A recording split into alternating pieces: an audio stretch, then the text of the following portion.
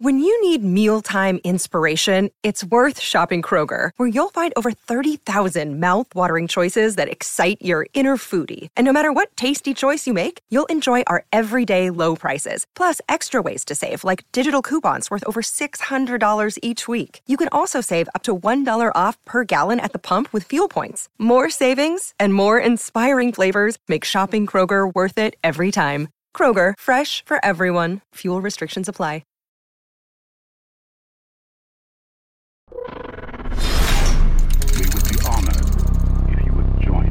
Why didn't we see Death Troopers after Rogue One?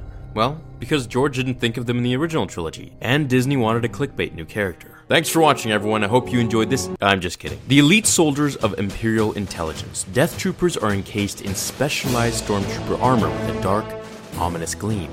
These soldiers served as bodyguards and enforcers for Director Krennic, a highly placed officer within the Advanced Weapons Research Division of the Empire. They served as protective bodyguards for important Imperial officers. Particularly, Death Troopers were revealed in Rogue One as Director Krennic's equivalent to Vader's 501st Legion. The troopers in black were only loyal to him and beckoned at his every command. We can also see them loyal to Thrawn in Rebels. Speaking in a tongue that seemed jarbled, coming out as muffled and incomprehensible to others, they stood at over 6'5" tall and were trained in unarmed combat, heavy weapons, and sniping. Specializing in commando missions, the troopers were experts at covering their tracks, leaving little to no evidence behind. They were required to surpass traditional stormtrooper guidelines, including height and weight, and needed to meet certain ideological standards. The applicants were additionally subjected to a battery of physical tests and arranged surgical upgrades, making them beyond human.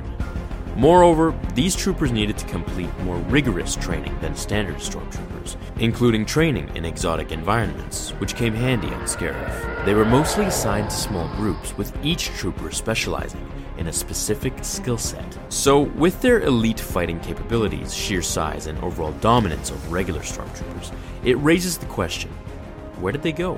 Why did they die out? Many stormtroopers have died in Rogue One as well, but we still see them plenty throughout the saga. So, what's the reason?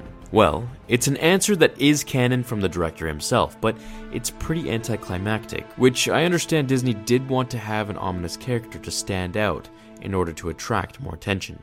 Gareth Edwards, the director, was actually asked about this in an interview, in which he said, "You don't see snowtroopers or speeder bikes in A New Hope." So I think it's fair to say that the Empire and Star Wars in general has different vehicles and different types of soldiers for particular areas of warfare. Being such a fan of Star Wars, the dream is to be able to add something to the equation and bring something to the table like Death Troopers and ships. But then you have to justify them not existing. You don't want to be contradicting the canon of the movies. If you watch the movie, all the U-Wings are kind of like the helicopters of Star Wars, and they all go in through the shield gate to Scarif, so they all get destroyed. And the Death Troopers, same thing happens to them.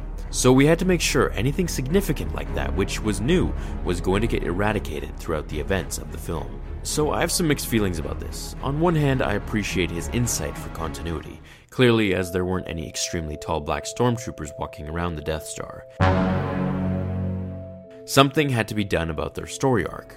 I like this. What I also find interesting about this is how Snoke's new Praetorian guards are each carrying a set of their own special skills, and are named the Guards of Evil. What I don't like is that they just throw new characters in, then make an excuse about their deaths, or don't even mention it at all, such as the Shore Troopers, which we don't see again unless surrounded by marine life.